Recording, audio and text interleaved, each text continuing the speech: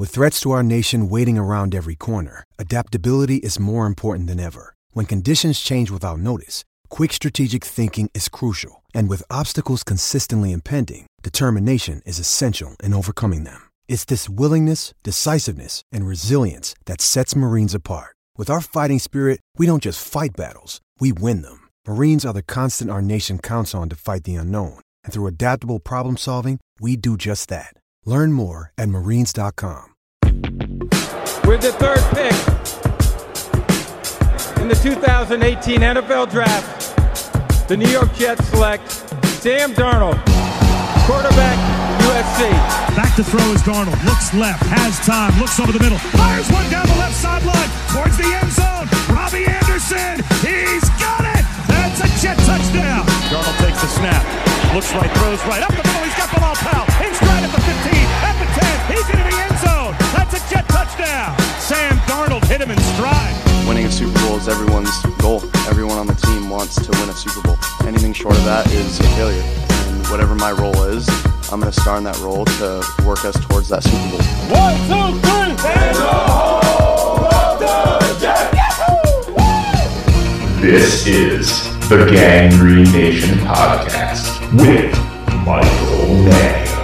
What's going on? Hope this first week of November is treating you well. Welcome to the debut edition of the all-new Gangrene Nation Podcast. I'm your host, Michael Nania. You might know me from my writing at gangrenation.com. I've also appeared on the amazing Locked On Jets podcast with John Butchko quite a bit over the past few months, and I'm really excited to get this new pod underway. As I mentioned, we already have one tremendous podcast dropping at GGN with John's Locked On Jets show, and that's not going to be changing. You'll still be getting that just as frequently, but starting with this episode, I'll be hopping aboard as yet another tremendous Jets podcast coming your way from Gangrene Nation.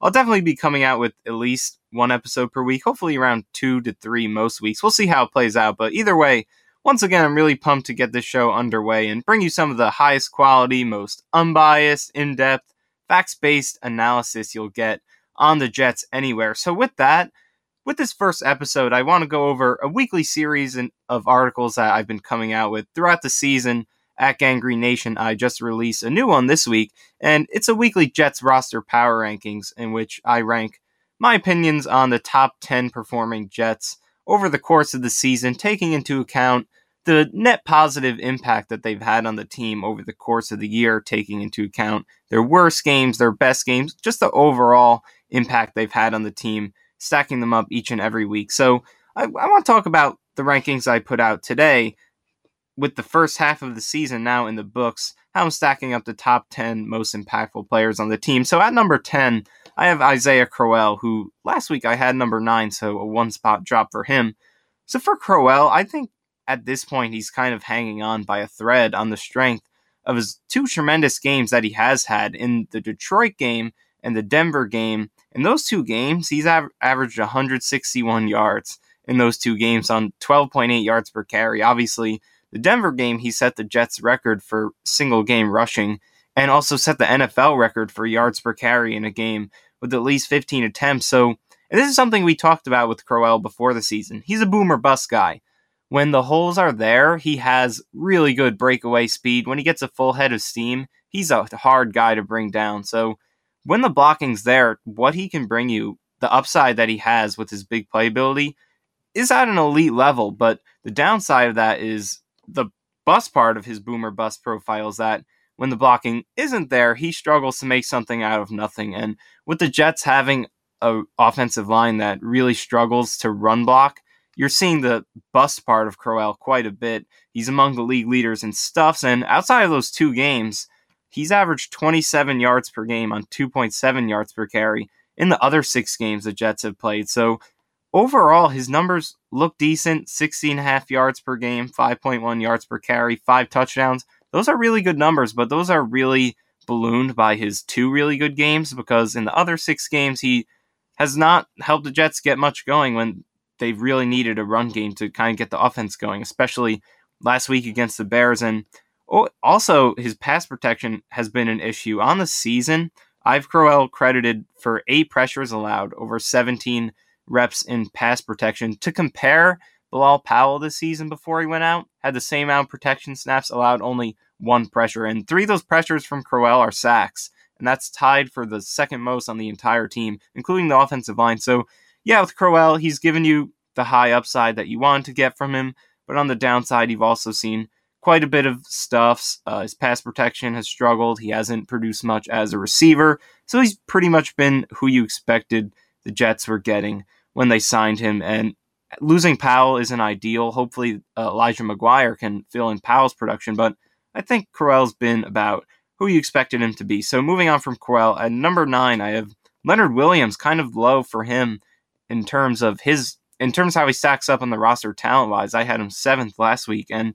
I wrote about Williams a lot last week about how his impact off the stat sheet. At some point, you have to start producing splash plays that you can see, because yes, those plays do matter. They absolutely matter. Pressures, quarterback hits, filling gaps in the run game, and creating plays for his teammates. And that's something Leonard Williams has done quite a bit in his career. But this season, it's just been a down year for him. And this is a year you want to see Williams elevate from good to great. He has been a good player, absolutely. Over his first 3 seasons, Williams, he had 106 run stuffs, which is tackles for 2 yards or less and no first downs. He had 106 of those his first 3 seasons. That was second most in the entire league behind his former teammate, Snacks Harrison. So, yeah, over his first 3 seasons, Williams, there's no doubt about it. He was a very, very good player. But this is a guy who was drafted 6th overall as an interior defensive lineman at a position the Jets were already strong at. So you want to see him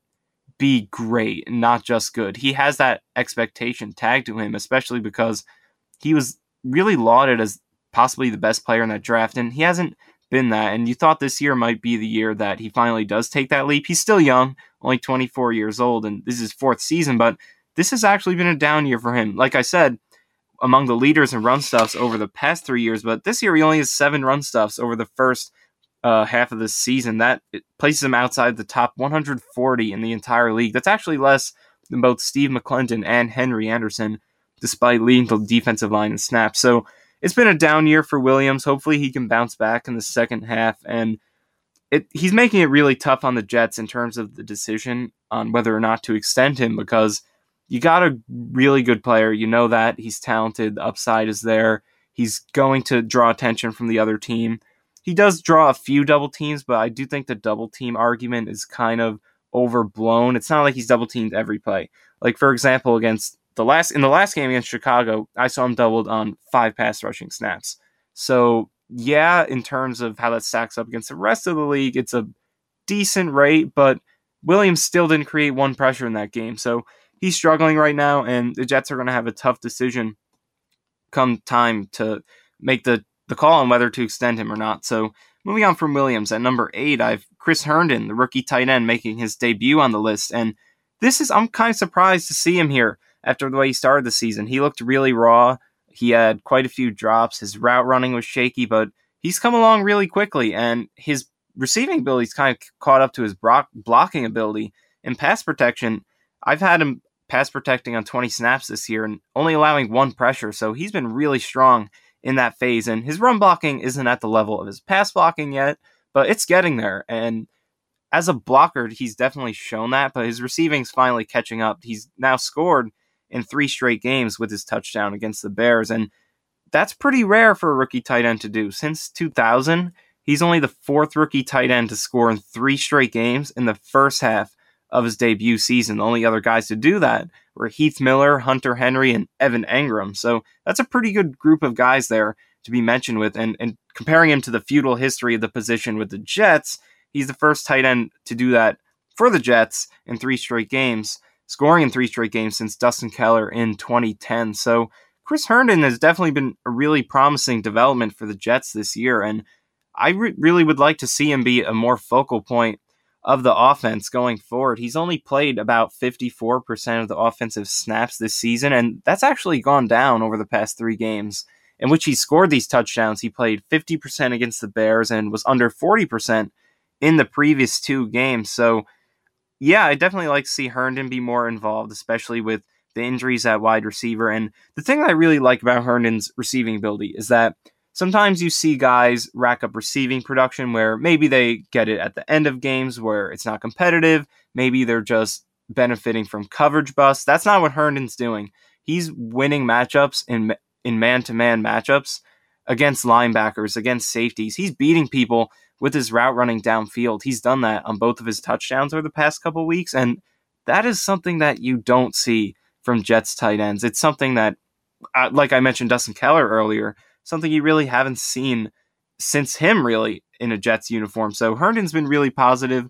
The pass protection has been great. His run blocking's catching up. His receiving is really improving really quickly after some of the mistakes he had earlier in the year. So really positive development from Chris Herndon. So moving on, number 7, I have Henry Anderson, highest ranked defensive lineman on the list, ahead of Leonard Williams. I mentioned earlier, in less snaps than Leonard Williams, and Henry Anderson is not a guy known for his run defense, but 8 run stuffs for Henry Anderson, 2.5 sacks. He had a quarterback hit leading to Darren Lee's pick 6 in the Detroit game, and 3 pass deflections for Henry Anderson. So that's a lot of production, and playing only about half of the snaps as a rotational D lineman, and he's been a really solid pickup, and he quietly was pretty good as a Colt. Obviously, the Colts have struggled the past couple of years, so a rotational D lineman for the Colts is not going to get a lot of attention, but he was solid there. The question was always injuries. He has had a lot of problems staying on the field there. He only played about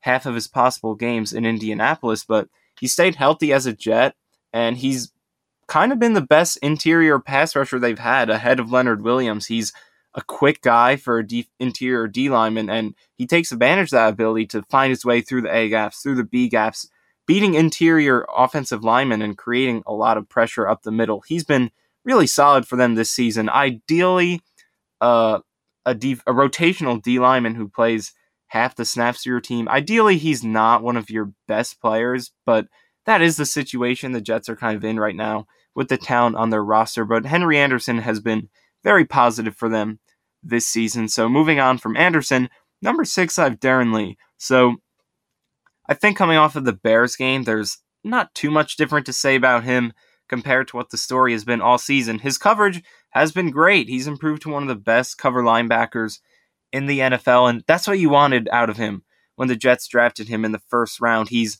a smallish linebacker. He's one of the most athletic guys at the position in the league, but also one of the smallest. So when you draft a guy like him in the first round, it was definitely a pick that was supposed to kind of help the Jets play the kind of defense that Todd Bowles wants to play, adapt to the modern tendencies of the NFL, in which running backs have gotten really involved in the pass game. And over the first couple of years, Lee wasn't really living up to that. He struggled as much in coverage as he did with his run defense, but now he's finally starting to come into his own. You're seeing him see plays before they happen, break on plays before the pass is made, and run really efficient routes to the ball as a tackler and coverage. And overall, he's been really great just in terms of his numbers and coverage as well. Against the Bears, he only yielded 1 catch for 10 yards, no first downs allowed in that game. And you look at his numbers over the course of the year. He's allowed 12 first downs and 256 yards on 42 targets. That's 6.1 yards a target and a 29% first down rate. Both those numbers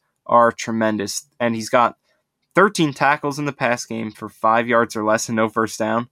That's the most in the entire league. So that just shows you his developing ability to make plays in the flat on running backs, finish with strong tackles, and just keep things short of the sticks. You're not always going to make a huge play in the backfield or always force a fumble or come up with a pick. You're not always going to get those plays, but your job as a linebacker is to limit the damage, and he's done that tremendously. And his run defense can still catch up. I see him washed out at the second level quite a bit, and he does a good job staying with his assignments, attacking his gaps. But the thing that he struggles with is in the pass game, like I mentioned, he's seen things before they happen, and his instincts have been much improved in that phase, and that really hasn't translated to the run game yet. I still think he's a liability there. Like I said, even though he does do a nice job sticking to his gaps, he's not making a lot of plays in the run game as much as he is in the pass game. And despite that, he does still have 10 run stuffs, which is second on the team. But overall, I think you've got to be really happy with his progression in the pass game. We'll see how the Jets handle his contract situation going forward. But what you want to see from him this season is it's a lot to expect a guy to jump from a liability to a star, but he has become a pretty major asset in the passing game, which is obviously in the increasingly pass-happy NFL. Probably the more important side of the ball. You want to see your linebackers thrive, especially a smaller, weak-side linebacker like Lee. He is thriving there, so maybe the run defense catches up, maybe it doesn't, but you got to like the improvement you've seen from Lee there, and he's been one of the better players on the defense. So, number 5, finally he's here, Sam Darnold. I have in the top 5, not near the top like some people may think he has been, but the thing with Darnold, I really like what he did against the Bears. He leaps from, I had him 10th on the list last week, and he jumps to 5th after posting only 153 yards last week, which is a season low. So the reason I think Darnold deserves to jump that high after that game is that I thought he actually had one of his better games of the year despite that stat line. Those were extremely unfavorable conditions he was playing in on the road against a great defense with zero help on offense at all. The receivers could not get open. Obviously, they had a ton of injuries there. The pass protection was not good, mostly because of the running backs. But either way, in situations like that, rookie quarterbacks, very often they're going to try to do too much and they self-destruct. They lose the game for their team before it even begins. And Darnold did not do that. He took what was given to him. He minimized the damage, posted his second zero-pick game of the year. And even though his previous zero-pick game was the Jaguars game, but that was really misleading because there were a lot of plays that should have been interceptions in that game that he was lucky weren't. But this was a true zero-pick game, I thought. There were a couple risky throws, but no plays that should have been interceptions. He kept the ball safe. He only took 1 sack despite being, like I said, under as much pressure as he's been under this year. And he usually threw the ball away instead of launching it into danger. Every now and then he created some offense too. He rushed for an early season high 22 yards. He made a few nice plays outside the pocket, and his touchdown throw to Herndon, that was money. That was one of those throws where you're like, this is why this guy can be special. That was a throw that was not easy. The window was tight. If it was a little bit higher, a little bit lower, a little bit later, that's not a touchdown. So it was that kind of throw, and it didn't even seem like that watching it live, but you look at the replay, it was just a perfect throw across his body to the front left pylon to Herndon. So thanks to his performance, the Jets somehow managed to stay within 1 score until late into the fourth quarter in a game in which they were extremely overmatched talent-wise, and Darnold easily could have panicked and gift-wrapped the struggling Bears offense field position, points, momentum, but he didn't do that. And, you know, am I going to start planning a parade for that Darnold performance? Absolutely not. But he simply did a nice job executing to the best of his ability in harsh conditions and increased the team's chances of victory as much as he really could given the circumstances. So over the year, I've hesitated to rank Darnold too high on the list since, after all, he's tied for the league lead in picks with 10. His 74.5 quarterback rating is ahead of only Josh Rosen and Josh Allen, so it's hard to say he's been a legit stud quarterback just yet due to the down games he had in Cleveland and Jacksonville and against Minnesota, struggling with his accuracy and making smart decisions with the ball. But stats are of little matter for rookies. Everyone knows that. Everyone brings up Peyton Manning and all the interceptions he threw as a rookie. Obviously, more recently, Carson Wentz, Jared Goff had struggles in their rookie years, but what matters are his high points, the glimpses of potential that he shows you. He's the only rookie in the history of the NFL to throw for 2+ passing touchdowns and over 9 yards per attempt 3 times in his first 6 games. It's never been done before, and he's one of only 4 rookies, along with Russell Wilson, Carson Wentz, and Deshaun Watson, to throw over 8 passing touchdowns and win 3+ games in their first 6 NFL starts. And also you look back at the past decade of rookies, and the first-year starters whose numbers most closely match Darnold's over the first half of their rookie seasons are Andrew Luck, Russell Wilson, Matt Ryan. Those three guys, their numbers in the first half of their rookie seasons almost identical to Darnold's in terms of touchdowns, interceptions, completion percentage, just across the board. Those guys look pretty similar to Darnold did. And when you look at the overall crop of rookies, there are guys who have turned out to be worse than Darnold, who had better starts, guys who have had great careers who were way worse than Darnold to start off. So it's pretty meaningless in terms of its predictive value. But the thing with Sam, he's shown you that I think he's every bit looked the part of the guy that you want to see him become down the line. So enjoy the process. Sam's going to get there. He's had his ups and downs this year, as you'd expect, but his highs have been very high. And like I said, he looks every bit like he will be what we want him to be once he gets a year of experience under his belt and the team gets him some help on the offensive side of the ball. So moving on into the top 4, at the 4 spot, I have Morris Claiborne, falling down from, I had number 2 last week, but Claiborne has not had that game yet in which he has been completely demolished and picked apart by the opposing offense, but he's kind of inching closer to that. He continues to do a solid job overall, but the miscues he's benefited from are piling up pretty quickly, while his overall production has dipped over the past 3 weeks. Over those past 3 games, he allowed 142 yards, 2 touchdowns, and 6 first downs, compared to the first 5 weeks of the season in which he allowed only 135 yards, no touchdowns, and just 8 first downs over those 5 games. So he's slowly trickling down a little bit, and like I said, he is benefiting from some overthrown passes, from some drops, but with one half in the books, you can't help but be enthused with what Claiborne has brought to the table. I have him tagged for allowing only 54 passer rating in his direction this season. He's made a lot of great plays on the ball. He's taken the deep pass away. But the question once again with Claiborne is, can he keep it going for 8 more games? Last season, you will remember that in the number 1 role for the Jets for the entire season, he had a pretty good first half last season too, but then he had a minor midseason injury, missed 1 game, came back, and struggled in the second half. So we'll have to see if Claiborne can keep this going over the second half of the season. But in terms of what he's brought to them so far, he's made that 1-year contract look pretty smart for the Jets. So moving into the top 3, at number 3, I have Avery Williamson, the free agent inside linebacker they signed over from Tennessee. He's the best run defender on the Jets, and it doesn't really seem close. He consistently just does his job the right way. He's filled a Demario Davis role very well. He knows how to fill his gaps. And I talked earlier about Darren Lee. He does a decent job filling his gaps, but what he doesn't do is make the instinctive plays getting to the ball. Williamson makes those plays. He eats up space in the trenches, creates opportunities for his teammates, and he makes really impressive plays to the ball, holding plays to 5 yards that could potentially be 20. Plays like that don't stand out as much in terms of splash plays, but he just does the job really well. And he's, in terms of his playmaking too, he's already tied his career high with 4 passes defended. He's on pace to set a new career high in tackles for loss. He's got 4 of those already.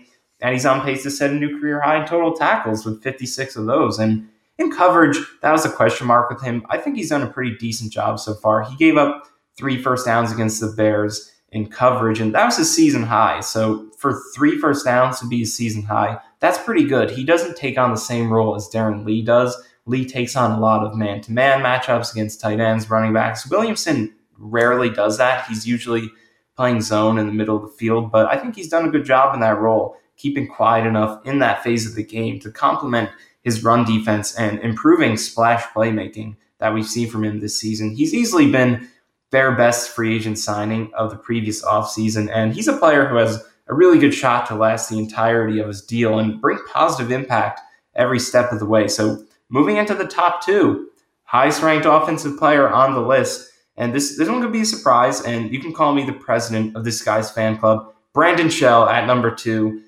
I think he's been great this season. He's had a tremendous year after he finished 2016, his rookie season, strong, and he earned the starting right tackle job last year, but he really struggled in the first half of 2017, and he battled some injuries, but once he came back, he finished strong in the second half of 2017, and he's built off of that strong finish and then some, and run blocking was his major weakness, but he's legitimized that part of his game as he's getting off the line quicker, he's hitting spots in the open field with authority. He's an athletic guy, and the Jets are taking advantage of that, getting him out on the move, and he's made a lot of plays in space as a run blocker, but in pass protection that was his strength over his first 2 years, and he's gone from pretty decent for the most part to now he's a stalwart in pass protection. Since a nightmare of a performance in Jacksonville week 4, I tagged him for 6 pressures allowed. In that game, he was obliterated in that game. It was kind of a step back for him off of the progression he showed in the preseason over the first few weeks, but since then, he's only allowed 6, by my count, only 6 more pressures over the next 4 games combined. And Pro Football Focus actually has him credited for only 4 pressures allowed in that span, which they say is the second lowest pressure rate allowed among right tackles over the previous 4 weeks. So on the year, I've shell tagged for only 2 sacks allowed, 1 knockdown allowed, and 15 additional pressures allowed for a pressure rate of 6.6%, which is very impressive for a right tackle. So between Shell, Darnold, and Herndon, the Jets should come out of 2018 feeling very confident in at least 3 of their homegrown offensive pieces. So number 1 spot on the list was first last week and is in first for, I believe, the 5th straight week. Jamal Adams, and there's not really any debate here. I don't think anyone who has watched the Jets consistently this year would debate this. Adams has been the best Jet in the first half of the season, and I think he's on a bit of a cold stretch over the past couple games. He's missed on a few tackles. He's made some mistakes in run defense, but regardless, he goes out the first half as the unquestioned best performer on the roster. His run defense is even better than it was last year. That was his strength in 2017, but now he's arguably become one of the few best safeties in the box in the league. Pro Football Focus has him credited with 16 run stops. That's 3 more than any other safety in the whole league. And his playmaking has also taken a step up. He's already forced 2 fumbles this year after forcing only 1 last year. And he's now 6 passes defended to match his season-long total last year. So he's on pace to double that mark in coverage. And speaking of coverage, that's where he's been most improved. This is still an area where he can improve, especially, I think, in zone coverage. He can react a little bit quicker, make some better reads there. But overall, he's progressed from a liability to an asset in this phase of the game. Last season, I credited Adams as responsible for 5 touchdowns allowed in coverage with only 1 interception thrown in his direction. And yeah, I know he didn't have any official picks last year, but that interception was actually in the Buffalo game in which Justin Burris ended up with the pick. But anyway, 5 touchdowns, 1 pick targeting Adams last year. But so far this season, he's yet to allow a touchdown, and he's already had 2 picks thrown in his direction. And in addition to that, I have Adams charted as lowering his first down rate from 41% last year to 30% this year, a huge improvement, and his yards per target rate from an average kind of 7.5 to a really good 5.7 this year. And I have his passer rating allowed this season at a very low 38.2. That leads the team by my charting by far. And as best demonstrated by his doubled rate of passes defended, Adams looks much better playing the football. He was close on a lot of plays last year, but he'd find himself tripping at the top of routes or gambling to make plays on the ball and failing. This year, those things aren't happening, and Adams is finding ways to get his hands on footballs and make catches difficult for opponents. In particular, he's done a much better job in man coverage on tight ends. Most of those touchdowns last year were 2 tight ends that he allowed, but over the first half of this year, I've credited Adams with allowing only 4 catches on 10 targets in man coverage against tight ends, giving up only 67 yards and 3 first downs on those targets with 1 interception on those as well. So Adams is definitely not a perfect player. He definitely has some things he can improve on. His zone coverage, he does miss a few tackles when he goes low. And in the Minnesota game, he had a really questionable effort on a Latavius Murray touchdown. So Adams is not perfect, and he's not the best safety in the league yet. Definitely not.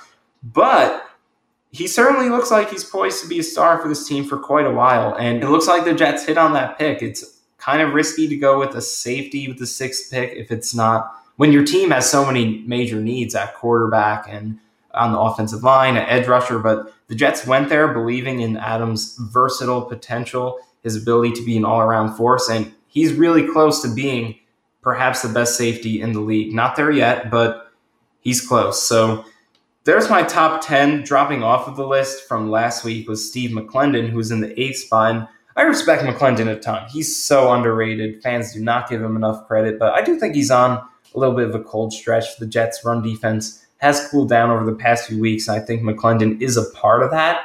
But he's also got 8 run stuffs in very limited playing time. I'm pretty sure he's around 40% of the snaps this year, about half of Leonard Williams, yet he's got more run stuffs than him. So comparatively, McClendon's definitely been certainly the best run defender on the defensive front. So McClendon definitely has a chance to get back in the list at some point this year. But for now, he drops off the list to give Chris Herndon an opportunity to take a spot. So like I said, eventually McClendon could be back. But for now, he takes the backseat. And knocking on the door, this is a section that I have every week looking at a guy or a few guys who have a chance, maybe if they play well the next week, to make an appearance on the list. And right now I have Daryl Roberts really close to the list after he had a pretty poor start to the year with his play as a reserve, but he's gotten extended playing time over the past couple weeks due to Tremaine Johnson's injury, and he's been red hot over these past two games. Over these past 2 weeks against the Vikings and the Bears, I've credited him for allowing only 111 yards and 4 first downs on 20 targets. So that culminates in pretty dazzling numbers of 5.6 yards a target, 20% first down rate. Those are really, really good numbers for an outside corner. So we'll see if he can keep this up, because he did struggle earlier in the year when he wasn't getting as extended playing time. But if he can keep this up, he's easily going to make up for those earlier struggles, and he absolutely will make an appearance on this list. We'll see how long Tremaine Johnson is out and Roberts continues to start in his absence. But even once Johnson returns, if Roberts keeps playing this way, the Jets might have to find a way to get him on the field for extended snaps as a reserve. Maybe throw him in the slot where Buster Skrine has been struggling. Maybe try him out there.